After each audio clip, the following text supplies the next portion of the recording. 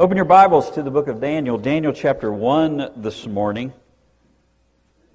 We're covering the entire chapter, which is why we read it. It'll be really helpful as we go through the book. We'll be covering a chapter at a time, at least until we get to the visions. It'd be really helpful if you read ahead of time and just thought of some questions that may come to your mind as you read the text. Last Sunday night during our church history session, I mentioned a man named Polycarp. Some of you have heard of him. I want to remind you of his story this morning as kind of an intro. He was an early Christian and a disciple of the Apostle John. And history tells us he was a humble and uneducated man, but a stalwart in the faith. He later became the pastor of the church in Smyrna, and you may remember that was one of the 7 churches that Jesus wrote to in the book of Revelation. And in that letter, the Lord writes to the church at Smyrna, He says, I know your afflictions and your poverty, but you are rich. And He's speaking there about their spiritual riches. Yet He ends that letter with this statement: be faithful even to the point of death, and I will give you the crown of life. That's Revelation 2:10. And about 65 years after those words were read in the church, in 155 A.D., Polycarp got a chance to model them. He was arrested for being a Christian and escorted to the local proconsul. Statius Quadratus was the proconsul, and he interrogated him in front of a crowd, and he pleaded with him. He said, have respect for your old age, swear by Caesar, reproach Christ, and I will set you free. And Polycarp's answer has been etched in the granite of history. You've probably heard it before. He said, 86 years I've served him, and he's done me no wrong. How can I blaspheme my King and my Savior now? Quadratus lost his temper and told Polycarp he would throw him to the wild beasts, and he would burn him at the stake. And Polycarp responded to the proconsul that he's the one that should be concerned, because while his fire lasted but a little while, the fires of eternal judgment reserved for the ungodly are unquenchable. And he ended with, why do you delay? Come and do what you will. And the soldiers grabbed Polycarp to nail him to the stake, and the elder said, leave me alone, for he who grants me to endure the fire will enable me also to remain on the pyre unmoved, without the security that you desire from the nails. And he prayed aloud, and the fire was lit, and he died. What kind of spiritual mettle must be in a person to face such a thing and not cower? What kind of principle must there be in someone's heart to keep a person from compromise? And you say, well, he was 86, and so he's ready to go be with the Lord. Well, what about a 15-year-old or a 16-year-old? What about Daniel? You read about in chapter 1. Do you have that kind of conviction? You may well not face a funeral pyre like Polycarp, but rest assured, the Bible says all who live godly will suffer persecution, and it's likely to be a lot more subtle than you would like it to be. You'll face the seducing philosophies of this world that will coax you to capitulate. You'll be called to concede your convictions for an easier path. You'll be asked to make scriptural concessions, to conform to social pressures, to find the middle ground, all in the name of compassion for others. And in those moments, the difference between compromise and conviction will be found in your spiritual character that's already in you. Character is what holds the nails of conviction in place when the warm but toxic winds blow. I mean, you might think of it this way: biblical conviction picks the place to stand, but purposed character is the muscles of faith that hold you there. It's like the barb on the hook. And you must cultivate that kind of character before you ever feel the wind, because once you feel the wind, it's too late if it's not already in you. And that's the lesson that God will teach us from Daniel chapter 1 this morning. And we introduced the book last week, and we kind of took a helicopter ride over its contours, and we saw the structure of the book is clear. It's like two giant mountain peaks that are jutting up from the book of Daniel, the two segments of the book. The first 6 stories, chapters 1 through 6, written in the third person, the first mountain peak, followed by 4 visions in chapters 7 through 12, and that's the second. They're written in first person. And the historical portion that you learned in Sunday school, that our children are learning in Sunday school right now, they were written for personal instruction for God's people. Like chapter 1 today, it provides us an inspired pattern to follow. And I think it's a good way to think about the first 6 chapters, like examples, before ever giving us the expectation of what's coming in the latter chapters. It gives believers of all ages some of the greatest examples of faith in all of the Bible. And then the latter half of the book is the expectations of the hard times that are coming, and then the ultimate deliverance that God will bring. So the second half of the book, in chapters 7 through 12, God foretells exactly what's going to take place in Daniel's future and in your future, in both the Jewish and the Gentile world. And the book of Daniel is prophetic insight, not just personal example. It's prophetic insight about God's plan for the ages of the world. The visions tell us about the future that is to come. Daniel is one of the pivotal books in all the Bible. It sets the prophetic timeline for all of Scripture. It prophesies 500 years and 3 different areas, and it will stretch thousands of years all the way into the second coming of Christ. And we said that the book has 2 goals. Number 1, to teach you how you're to live as strangers and pilgrims in a world that's not your home. It gives you direction facing hostility. It provides tangible lessons so you can see how to be faithful. And in those lessons, we also learn about how God will respond to us and how He'll care for us. But secondly, it tells you what's coming next. There's no more detailed prophecy in all of Scripture. So much so that the critics say it's impossible that it wasn't written until later, because it's so specific. Imagine that. The God who created the world, the God who can give you salvation, knows the future and actually tells it to us ahead of time. It's not hard to believe for a Christian.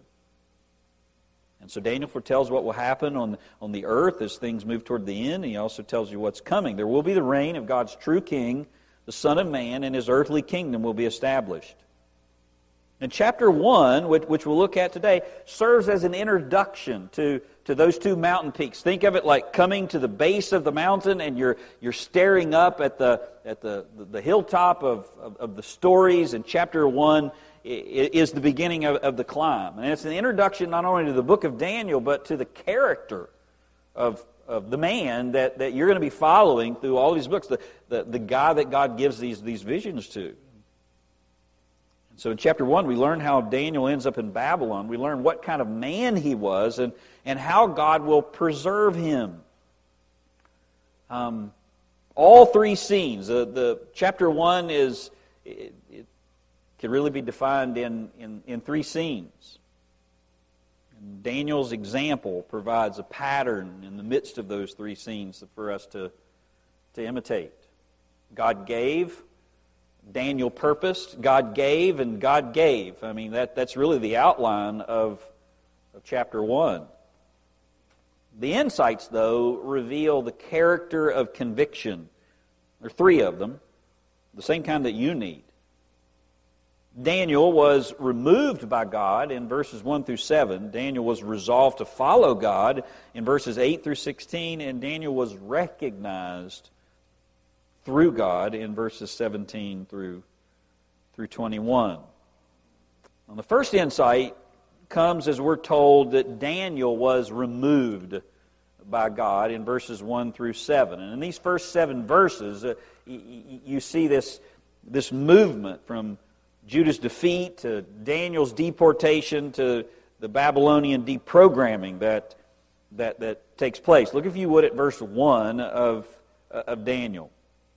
In the 3rd year of the reign of Jehoiakim, king of Judah, Nebuchadnezzar, king of Babylon, came to Jerusalem and besieged it. And the Lord handed Jehoiakim, king of Judah, over to him, along with some of the vessels of the house of God, and he brought them to the land of Shinar, to the house of his God, and he brought the vessels into the treasury of his God.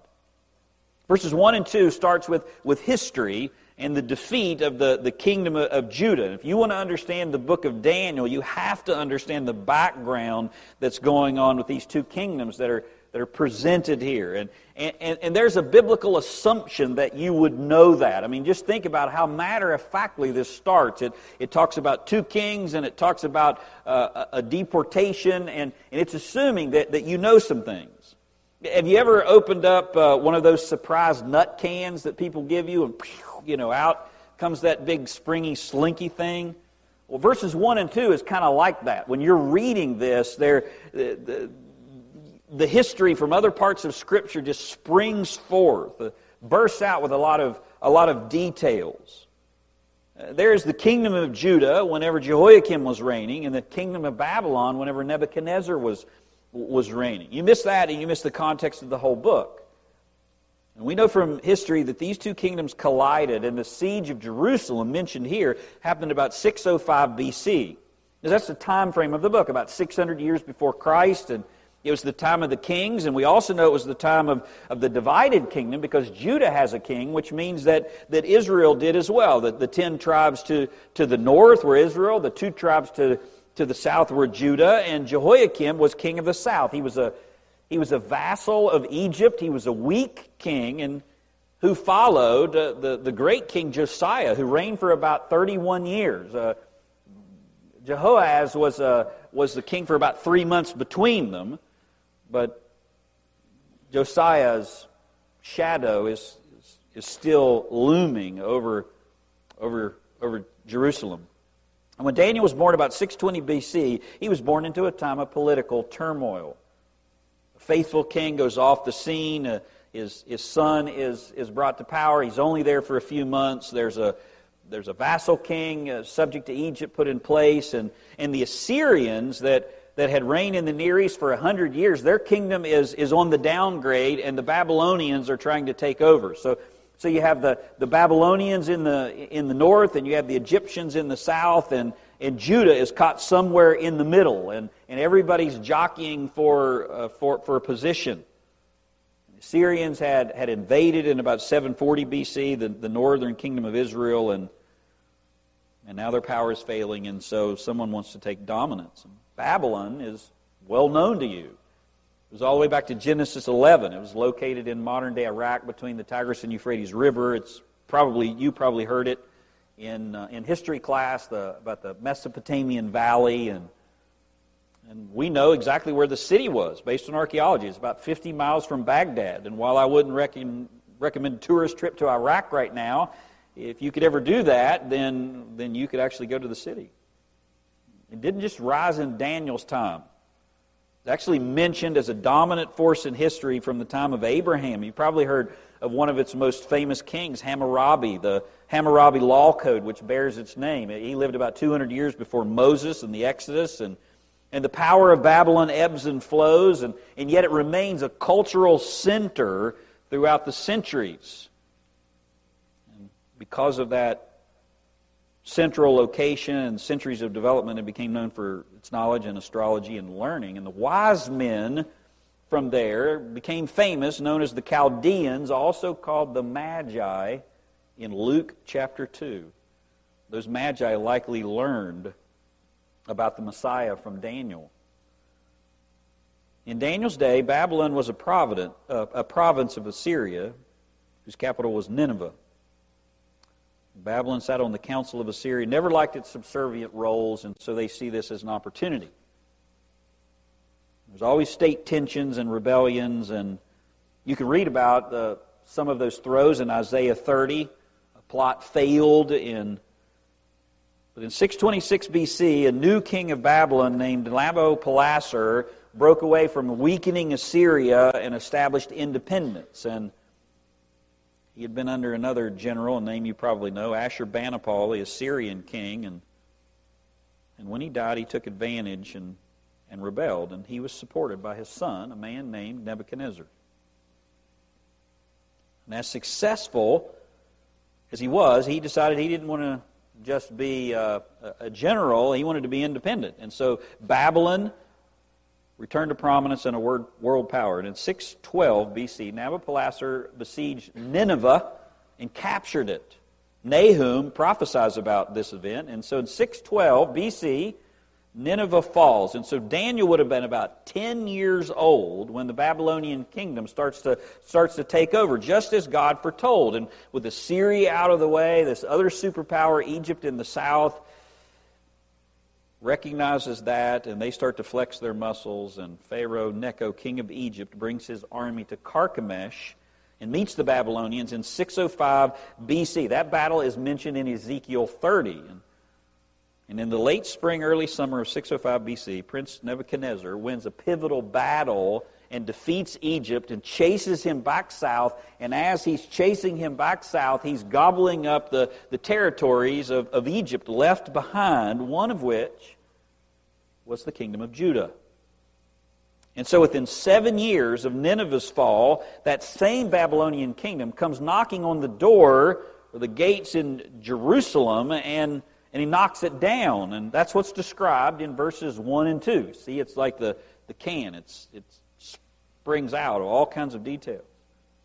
And Nebuchadnezzar sends an army to the gates of Jerusalem, and King Jehoiakim, believing that he could not win, strikes terms for the king. He'll surrender, he'll open the gates, and he'll become a vassal. So he opens the gates, the Babylonians come in, and they take some of the spoils home. Have you ever wondered why verse 2 says they took some of the things from the house of God? Why not all of them? Well, because these are terms that are struck. This is favorable.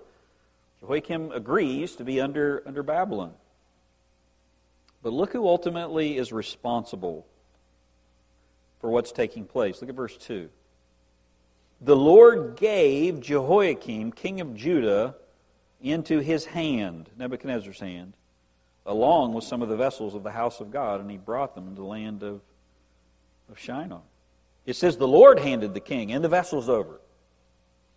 And one of the things that you did if you were polytheistic and you conquered other people is that you would take some of the religious artifacts or items of their worship and you would put them on your own idol shelf.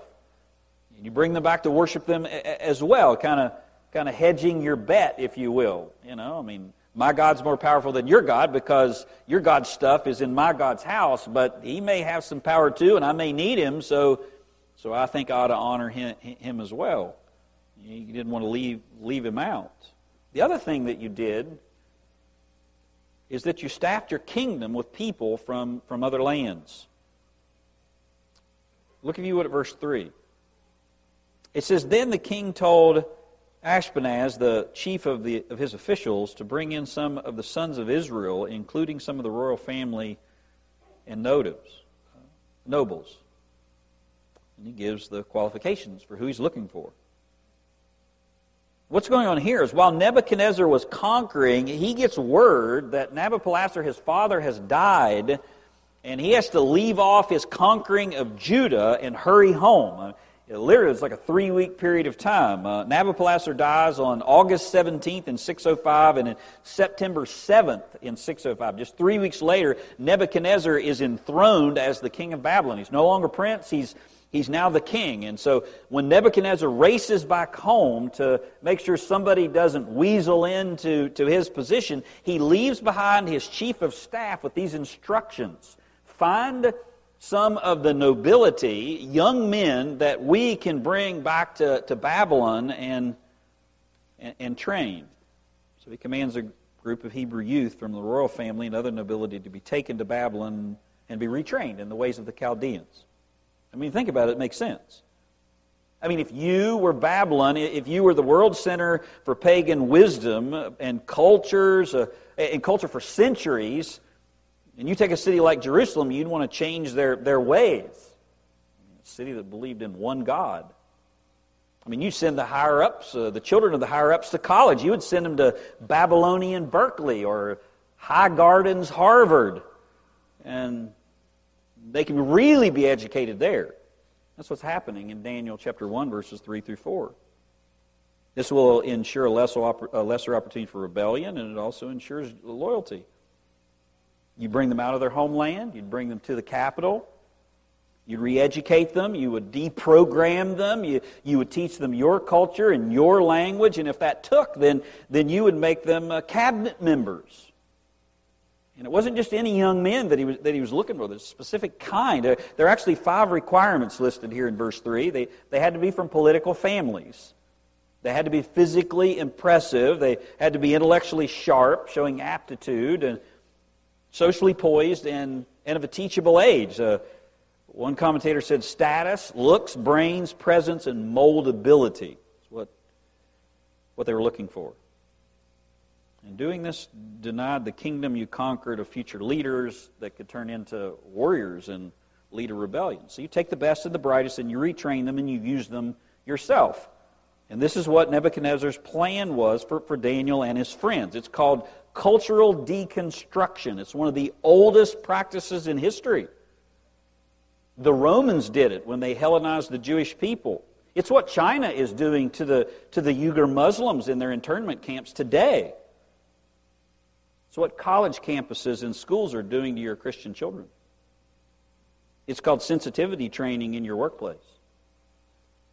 It's what the new administration is doing in the U.S. military. You start with impressionable people who have not formed convictions themselves, and you shape them, which is why Daniel and his friends are 15, 16 years of age. And you take them out of their environment, and you do that as a group, so there can even be peer pressure to conform. Now, Daniel and his friends were to undergo a Babylonian makeover in 3 ways. Verse 4 and following says they would be taught a new language, which would be in Akkadian and Sumerian and Aramaic. They would be taught literature. It wasn't just what they read, it was everything from science to history to astrology to mathematics to medicine, all of which would be a Babylonian worldview. And Babylon had an extensive library of literature. And they would learn the ways of the Babylonian court. They'd stand in the king's palace. So think protocol and manners and discipline and etiquette and culture. And it's there that we learn this second insight. While Daniel was removed by God, Daniel was resolved to follow God in these new circumstances. The name Daniel means God is my judge. And that same God was present in Babylon just like he was in Jerusalem. If you would at verse 8. It says, but Daniel made up his mind that he would not defile himself with the king's choice food or with the wine with which he drank. Now let me give you some context so you can understand the significance of this verse. As a friend of mine said, you don't want to, you read that and you're just so familiar, you just kind of let that pass by and you don't really grasp what Daniel is facing here. In one sense, Daniel was one of the chosen youths for a very special program. And it's a privilege to be selected. You heard the qualifications. There are other Hebrew youth that were left behind, and they were subjected ultimately to horrible things. And the program was to last 3 years, and it had to pass. You had to pass or fail at the very end in an oral exam. And it involved learning the ways of this new culture. And if Daniel passed at the end of the 3 years, his life would be good. He would have a cushy government job with the most powerful kingdom on earth at the moment. But if he failed the 3-year exam, he would be subjected to slavery, an unimaginable abuse, and that's what's at stake for Daniel. He's 15 or 16 years of age, and he's being trekked across the land to some place that he's never been. And Daniel is now in a foreign land under pagan rule and in the process of being reprogrammed. And it says there, in that place, in that location, under these circumstances, there he did what was right in the sight of the Lord. He purposed in his heart that he would not defile himself. He decided he would not turn to the right or to the left. Alistair Begg said the Hebrew boys were relocated, re-educated, and renamed, but they still drew the line that they would not deny God. Now think of the courage that this takes. To refuse the royal diet could have been an insult. And this is as soon as he arrives. This is not after he gets to know people. Think of the peer pressure that others that were deported went along and ate. There's only a handful that didn't. It could have left a bad taste in the mouth of those who would be responsible for grading you, pun intended. You rejected the best food in Babylon when you first arrived. I mean, who do you think you are? The food itself was amazing. I mean, this is food from the king's table. Besides, Jerusalem's 900 miles away. Nobody's even going to know. And finally, think of the circumstances. I mean, you're Daniel. You don't have this knowledge of Daniel chapter 1 or verse 2 where the Lord is giving him over. I mean, you know what Jeremiah said. But you still might be tempted to think, I mean, God's kingdom and God's temple was just taken over and could easily have been disillusioned. But the text says Daniel ordered his life by his convictions. Stephen Miller, in his commentary, notes the word defile occurs 11 times in the Old Testament, and it refers to moral and ceremonial defilement. And in Daniel's case, he would have been defiled by being dependent on the king instead of God. I really think that's what's going on here. By both eating the meat and drinking the wine that was there. Yeah, the wine was sacrificed to false gods, but so were the vegetables that he probably ate. And yeah, Babylonians ate pork and horse flesh, and that would have definitely been against the law. But really what's going on here is Daniel is not allowing himself to become dependent on the king. Where did Daniel receive such conviction? At 15 years old, nonetheless. Well, listen to 2 Chronicles 34, because it describes one of Daniel's relatives. It says, he did what was right in the sight of the Lord and walked in the ways of his father David and did not turn aside to the right or to the left. For in the 8th year of his reign, while he was still a youth, he began to seek the God of his father. And in the 12th year, he began to purge Judah and Jerusalem of the high places. Whoever this passage is talking about a man about Daniel's age. Does that sound familiar? Now you know where Daniel and his friends got their conviction. It had been modeled by their family. This is a passage about the former King Josiah, who started as a youth. And so in the words of another pastor friend of mine, parents, take heart. You might not get everything right, and there may be things that you wish that they didn't pick up, and some of them might not get it at all, but the best legacy that you can leave for your children is a life of clarity, a life of conviction, a life that's true, and the knowledge of the Bible. You may be preparing a Daniel whenever you do. Daniel grew up in a home that had God as its center, Bible as its guide, and when Daniel was old enough to stand on his own, he did. And in the moments like Daniel faced, there are always two options. There's conviction or compromise. You have that choice. And compromise trades conviction for comfort. It sells concrete principles for convenient positions. And compromise is driven by fear or desire. I'm afraid of losing something that I desire more than obeying God. Or I want something more than God, so I'm willing to compromise to get it. Conviction, on the other hand, is a lot simpler, but many times more painful. Conviction purposes to do right regardless of circumstance or comfort. And it's not always as easy as you might think to see it. The devil doesn't announce what he's doing. The Bible says he uses deceptive schemes that require discernment. When you think about verse 8 again, Daniel made up his mind that he would not defile himself with the king's choice food or with the wine that he drank. Think about what Daniel purposed not to do. His conviction was over food. And it wasn't that he just didn't like the menu, it was the partaking of it that what it represented. He refused to eat the king's choice meat and drink the king's wine in this program. And it was choice food. It's the best Babylon had to offer. It wasn't bad. It's not like bread and water. I mean, this is the best there is. The food that Daniel ate was royal rations, literally rich food or dainties, which is from the king's table, meaning the very food that the king ate. And the issue for Daniel may have been pork, may have been horse flesh. I mean, that obviously would have been an issue for him. But wine was never prohibited in the Old Testament. Drunkenness obviously was. And as I said, the vegetables would have been sacrificed as well. You see how subtle it can be when you face a choice between conviction or capitulation? I mean, you know, in the Old Testament or in the New Testament, there's nothing that's really unclean that God has created. And Daniel knows his theology. He knows there's no such thing as Marduk.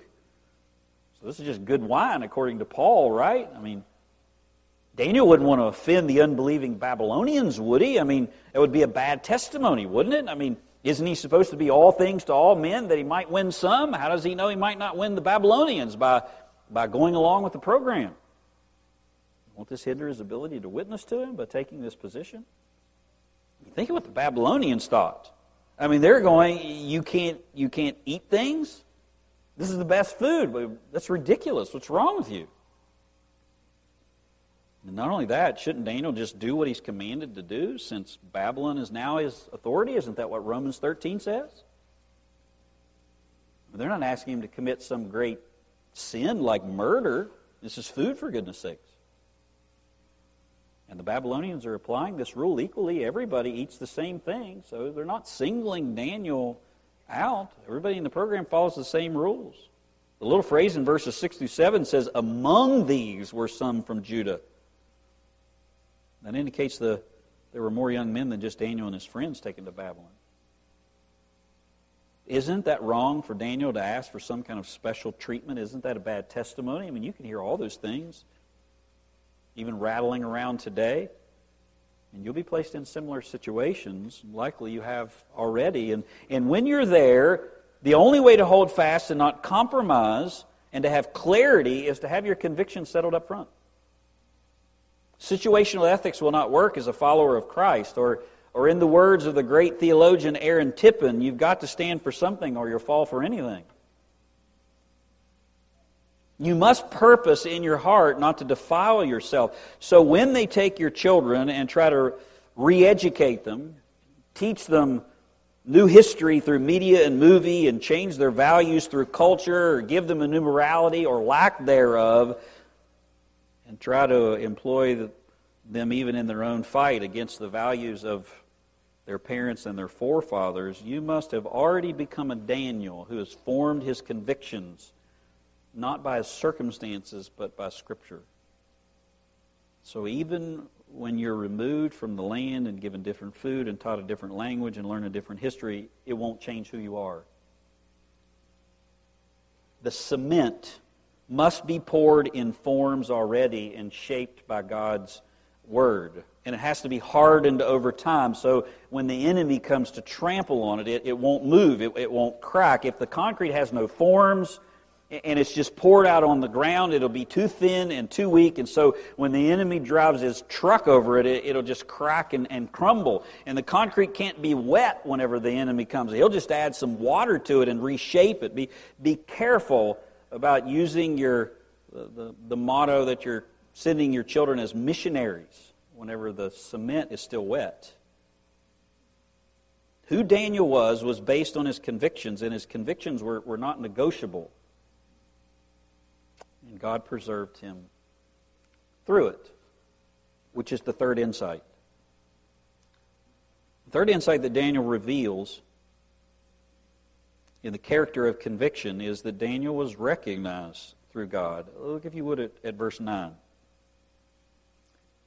It says, now God granted Daniel favor and compassion in the sight of the commander of officials. This is the second time this Hebrew word give, natan, is used in chapter 1. God gave, Daniel purposed. Here's God gave, and then God will give again at the end of the chapter. Verse 2 says God gave Jehoiakim into the hands of of Nebuchadnezzar. And after Daniel resisted the pressure to compromise his convictions, verse 9 says God gave him favor in the sight of Nebuchadnezzar's chief of staff. And so Daniel and his friends come up with a plan. Notice verse 8, the first part of that comes before the last part. Daniel purposes in his heart first, and then he appeals. He comes up with a plan. If his plan doesn't work, Daniel's committed to stand, regardless of and face the Babylonian music. But he has a plan, and it's risky, but God intervenes for him. Daniel's plan is to appeal to the chief of staff and be allowed to eat a special diet. And that just doesn't happen unless God intervenes, and he does. And God gave Daniel favor and compassion. One of those words is hesed, loyal love of God, word for the loyal love of God. So God's really given favor. And look at the official's response in verse 10. And the commander of the officials said to Daniel, I'm afraid of my lord the king, who has appointed your food and your drink. Why should he see your faces looking more haggard than the youths who are your own age? Then you would make me forfeit my head to the king. He doesn't lop their head off. He doesn't say, how dare you even ask for such a thing, because God had given favor in his heart for these, but he says, I fear my head more than I love you. Ashpenaz liked the boys, but he feared the king. So he reconciles those two things, by doing what a lot of politicians do. He just looks the other way. I can't give you permission, because if I know about it, then I'm going to lose my head, but I really like you. So verse 10 is like saying, look, I can't give you permission to do this, but if I don't know about it, then it didn't happen. And I'm not sure if you've ever recognized this before, but there are two officials that are involved here. Look, if you would, at verse 11. But Daniel said to the overseer, whom the commander of the officials had appointed over Daniel, so this is an underling, please test your servants for 10 days. Now here's the plan. Let us be given some vegetables to eat and water to drink, and then let our appearance be examined in your presence. And if we look good, then keep the diet up. My friend said this is clearly a miracle by God, because anybody that looks better after eating vegetables is just, it's miraculous, right? So Daniel approaches the guard and he agrees. Now think about this. If the chief official was fearful of losing his head, why would an underling be willing to go along with the plan? Well, he's a politician too. Where do you think the food and the wine went for the 10 days while it was being withheld? It probably went something like this. Look, for 10 days, try this out, and at the end of 10 days, we got a 3-year program here. At the end of the 10 days, if we don't look dramatically different, we can quit. And 10 days is not going to really make that much of a difference. And besides, for 10 days, you can have all of the king's portion of food and wine. And the guy probably thought, this is wonderful, and these stupid Hebrews are crazy. And look how it worked out in verse 17. As for these 4 youths, here it is again, God gave them knowledge and intelligence in every branch of literature and wisdom. Daniel even understood all kinds of visions and dreams. The final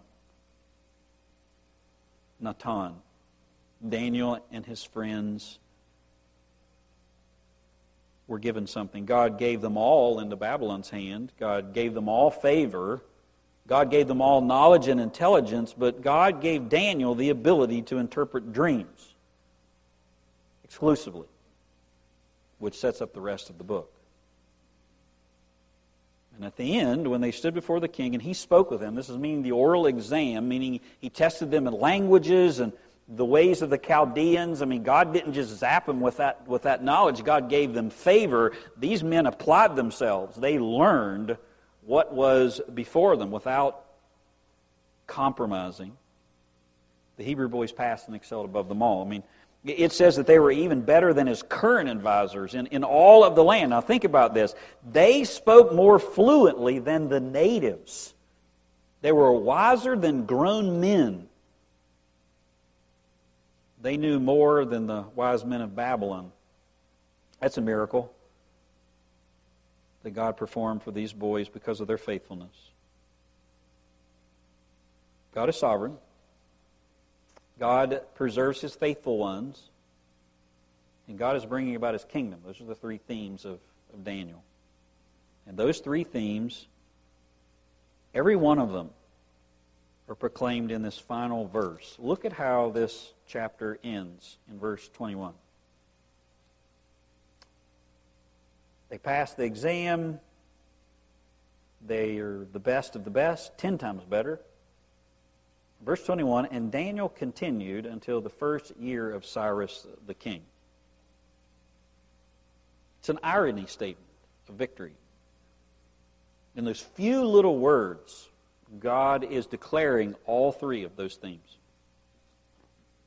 It's set against verse 1, whenever the king of Babylon overtakes Judah, when God gave Judah into the hands of Babylon. But even there, God reigns. I don't know if you recognize this, but did you notice that Daniel used the title Shinar, the land of Shinar? That's not what Babylon was called in Daniel's day. Do you know why he did that? Because that's what it was called in Genesis 11. It goes all the way back to Genesis 11. Babylon, according to Revelation, is the mother of all false religions. Human rebellion coalesces there in Daniel 11 with the Tower of Babel, and that is the beginning of all false religions in the world. And so you see in the beginning of chapter 1, Babylon finally overtaking God's people and even taking things out of the temple. So here finally, after thousands of years, after Genesis 11, the world's empire, that worshipped false gods, has overtaken God's people and God's temple. And the question that should be coming to your mind is has God lost? Has evil prevailed? I mean, how is God sovereign over all nations and this possible? And if God protects His faithful, it doesn't look like He's protecting them now being deported to Babylon. I mean, how could this happen? And so chapter 1 ends with Daniel reigned until the first year of Cyrus. Not Cyrus the Babylonian. Cyrus the Medo-Persian.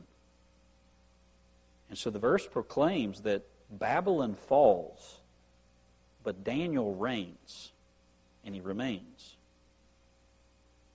And there's a testimony of Daniel's character and commitment, but there's also one of God's sovereignty over seeming defeat. Now, why do I tell you that? Because you put it into our day. Has God failed?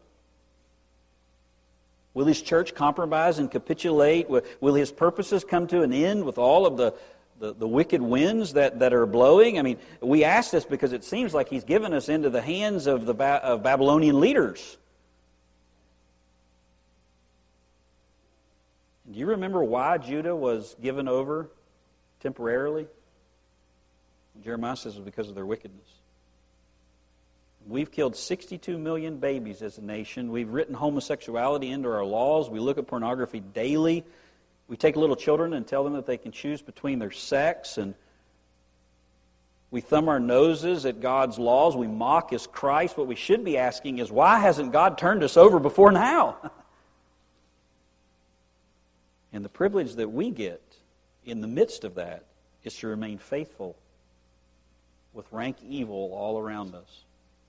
We get to stand firm and faithful, declaring that there's a God in heaven, no matter who reigns, and that's our privilege.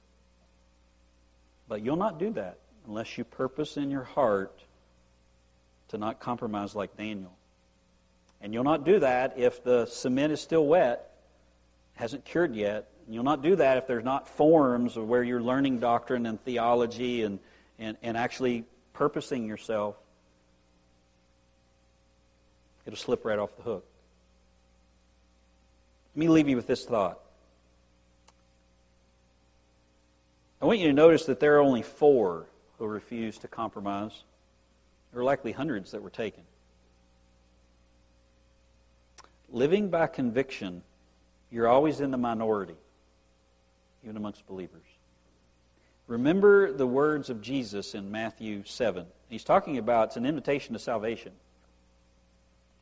But there's a broad road and a straight gate.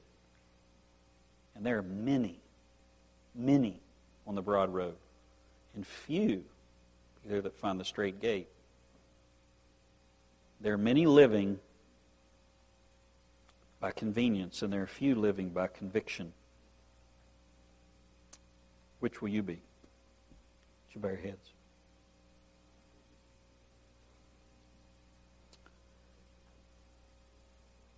Father, I do thank you for all that you've taught me through Daniel chapter 1, and I anticipate future lessons. But the one you have before us today is just being reminded to walk by faith and not by sight. Not what we see, not what we feel, not what we experience, but what you declare in your word. There's a God reigning in Jerusalem, and that same God reigns in Babylon, and that for us, in the midst of that, we have a tremendous privilege.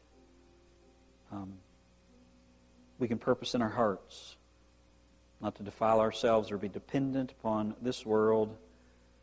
And we don't know whether you'll deliver us through it or you'll deliver us in it, but we trust you. In the end, you tell us that while the Babylons come and go, rise and fall, we will reign with you, Lord Jesus, in the kingdom that's coming. So I pray that you'll help us. And we thank you for it in Jesus' name. Amen.